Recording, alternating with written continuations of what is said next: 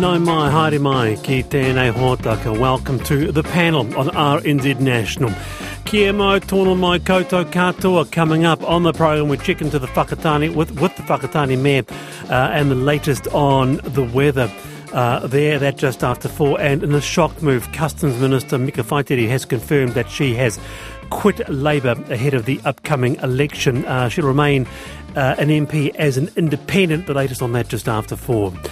Australia is to heavily regulate vaping and made pharmacy only under new rules. We talk about that. Australia Health Minister Mark Butler said vaping had become the number one behavioural issue in schools and a growing issue in primary schools.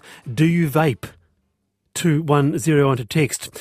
National says we need more infrastructure around EVs and more people to make the change. Well, we do have the EV infrastructure upgrade story for you today, so listen up at 4:35. Coca-Cola accused of greenwashing by changing Sprite bottles from green to clear. And vaping's not the only thing that Australia's clamping down on. Carver is another thing, but New Zealand is not following suit. We talk about that later in the program. With me this afternoon, Conor English, Chairman of Agribusiness NZ, former head of Fed Farmers. Conor, welcome. G'day, how are you? Very well, Conor. Also today, Verity Johnson, columnist and co-owner of Club Burlesque, which I understand is New Zealand's first burlesque club. Verity, hello. Kia ora. Thank you for having me. All right, lovely to have you both in, Verity and Conor. Now, this is lovely.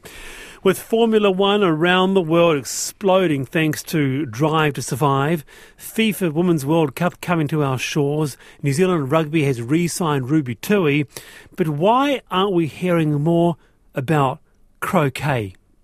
So let the panel put that right. One New Plymouth club wants to revitalise this great sport. With us is the West End Croquet Club President, Margaret Dobbin. Margaret, lovely to have you on the panel. Thank you, Wallace. I saw this on TVNZ, I think it was last night. How did you first get into croquet, Margaret? In 2014, when I retired, I was a principal of a school, and I was looking for things to do to fill in my time, and I had a little sort of bucket list before I retired of the things I'd like to do, and golf croquet was one of them. Up there for everybody, isn't it? How long has the West End Club been running? As an aside note, what a beautiful view it has. Oh, it's a $1 million view, yes, all over New Plymouth. So how long's the club been going for? It opened in 1925. Oh, wow. So this is historic. I'll get to our panellists, our wonderful panellists, Margaret. We'll see if they've hit a ball with a croquet bat. But the thing about it is that it really doesn't get as much attention as things like Formula One or lawn bowls, does it? It doesn't. No, it doesn't. And we do have, the Worlds here in New Zealand. We have top, tournaments. And we have to watch, they have just had the under-21s tournament, we watch it on YouTube. Yes. We can't sit and watch it, on the usual sports programs. Yeah, should be live to wear. Should be live to wear, terrestrial. Verity Johnson, croquet. Talk to me about it. Kia ora, Margaret. I love hearing you talking about it. I have very fond memories of being about 7 or 8 and my grandma very drunkenly teaching me how to play croquet in the afternoons. She would always have like a whiskey at 2 p.m. and then she would take me outside, head to the back garden and set up the croquet field. Until, unfortunately, I once knocked out my brother with a croquet mallet by accident on purpose. Yes. Have you ever had any life-threatening accidents while playing, Margaret? No, I haven't. No. Oh, pity. So you've hit the ball there, Verity. Conor English. I think I have hit a ball with a croquet mallet or bat or whatever you call them. But I've never actually played a game. I've hit it sort of through the cricket wicket things that you have, so I wouldn't have any knowledge of the rules or anything. But yeah, against Formula One, I must confess I'm probably a wee bit more interested in the Formula One. Mainly because it does go a bit faster. Oh. It does. Yeah. You never know. Yeah. You've got some pretty good. Hammett batters in the West End Croquet Club, don't you there, Margaret? Yes. Exactly. I don't think Max Verstappen would be a good man to have on the croquet mallet. I think Max Verstappen would be really good at croquet. I don't know about him. Is it, Margaret? Is it a royal sport? I feel there's something very royal about it. Yes, you do find photos of the royal family playing croquet. Yes. Okay, so there's a fairly sizable audience here on the panel, up and down the country, including in the wonderful New Plymouth. How can people come along and be part of the croquet family? Oh, right. Anyone is welcome along, and when they first come along, just have a try. They can come along 3 days for free, and they'll be introduced to the game. And I have a special booklet I update each year, which is for new to croquet players, so it gives you all the basic things about croquet. And then after the 3 free times, they can if they're still keen, they can carry on, and they just pay green fees of $5 when they come along. And then if they decide yes, we do want to join, they apply. There's an application form which goes through the committee, and then when they're accepted, any green fees they've paid comes off their annual sub. Easy as that. I just realised I'm actually assuming for those who have never heard of croquet but have heard lawn bowls, we're assuming a lot. Tell us what croquet is. You've got this big stick, you put it between your legs and you just go for it, don't you? Well, but yeah, it's a bit more difficult than that. There's actually 2 games of croquet. There's an association croquet that's been going for years. So when West End first started, it was only association croquet, but they played golf croquet just as a fun game. But nowadays, we only play golf croquet at West End Croquet Club, and which is a lot quicker. A game takes 45 minutes to an hour, where association croquet can go up to 4 hours. Oh, yeah, that's not good enough. Yeah, so a little bit more exciting here, Verity. Yeah. This is like the 2020 version of croquet, clearly. Hey, Margaret, I'm just curious, what's the average age of the person who plays? Because, I had this thing a while ago where lawn bowls had a renaissance between, 18 to 24-year-olds taking it up as a sport. Has that happened in croquet?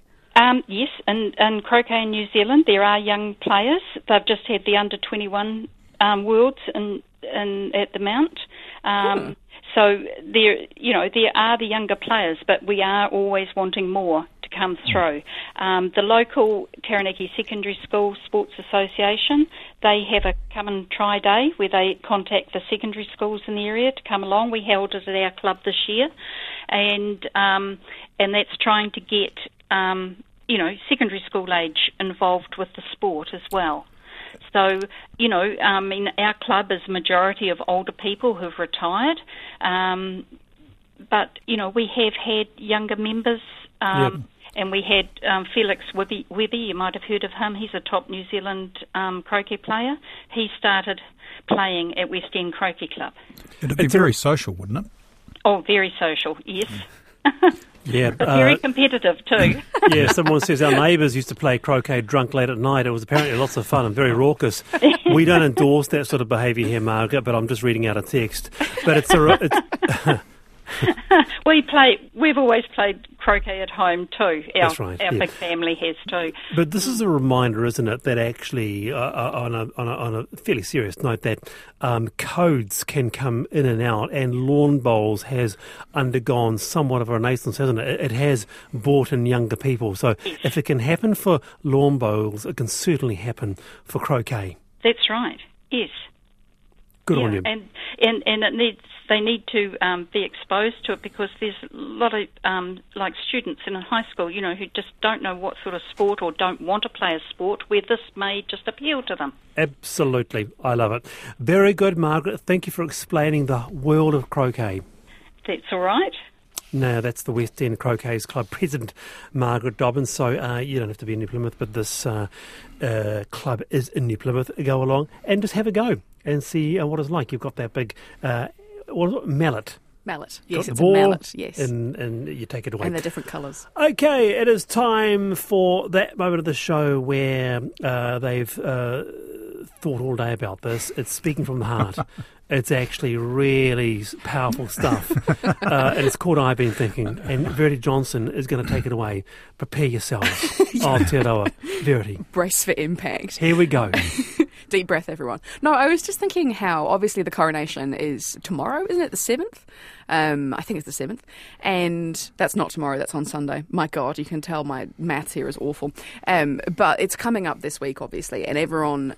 my feeling in my circles, everyone could not care less about it. And I was just wondering what the general mood of the country is, because personally I've been feeling like I really don't care. And like seeing the coronation coming in, I'm like, I used to really love the Queen. Now I'm actually for the first time considering whether I would actually want New Zealand to be a republic. You serious? Yeah, deadly serious. Talking of New Zealand, do you agree with Verity? Or do you not? Is this something significant in our lives of which you will lap up every single moment? Or are you just easy-ozy on the issue like Verity? Yeah, I mean, like, I think it was, they did a poll in the UK about who was actually excited, and the overwhelming majority, I think it was like 56% of people, and then another 20% on top of that, said they either didn't really care or were only, like, mildly interested in the upcoming coronation. So, like, royal apathy is at an all-time high. Conor, what's your thoughts on that before you get into yours? Well, yeah, I mean, I'm an Irishman by background. I'm pretty relaxed about whether we're a republic or not. I'd be relaxed about it. Is there nothing that makes your spirit soar? Is there nothing of the pomp and ceremony and of the hundreds of years, thousands of years of tradition, both of you, really, honestly? Well, no. They do a very good job of it, don't they? In terms really. Well, I think, like the Queen's burial in her 75th, I think they did a great job of putting on a spectacle for the public. I think great dramas. What's that? Sorry, I brought me to tears. I couldn't believe it. Really? I couldn't believe I was just experiencing and witnessing history. Is that how you felt watching it? Oh, yeah. Wow. No, I mean, and I say this as the British person on this panel originally, I just sort of didn't even register. I mean, I guess, like, I probably liked the monarchy under Queen Elizabeth in the sense that I really admired her sense of commitment and duty and the idea of, like, serving something greater than yourself. I admit I liked that. But the thing about King Charles is that I was of the era that grew up with all of these narratives about him, and he's sort of, like, not particularly popular in Britain. So, like, that's how I grew. Right. That's how I grew up seeing him. And now having him as a monarch, I'm like, cool. You couldn't give a toss. Okay, Verity. Conor English. What about you? I've been thinking. Well, look, I've actually been thinking about the importance of family gatherings and marking milestones in your family's life, just like Prince Charles is doing as he's celebrating his new job as king. Because I think it's actually really important that you got to gather up and as a family and celebrate things, whether they're big things or little things, 50th, 60th, or weddings or whatever. And when you look at what's happening over there, I mean, every family dynamic is different. Every family operates in its own way. But I think it's really not that helpful to have people either excluded or they exclude themselves. And that's the thing I think that's sad about the coronation is you've got a family and you've got Meghan Markle there excluding herself and her children. And, I just don't think that's a healthy thing for those kids going forward, and I don't have any idea of the circumstances. How can they reach across the bridge? How can they make it up, Conor, if they're listening? Well, I don't know. I just think that a family that celebrates together stays together. I think it's a good thing to do, and I don't think it bodes that well for Meghan and a bloke, her separating herself out like that. So I think it's true of every family. It is fairly well, we can come back to that. How can we, because Verity wants to say that, and every family listening will understand the family politics, because every family has them, don't they? Yeah, they do. Verity Johnson, Conor English on today's panel.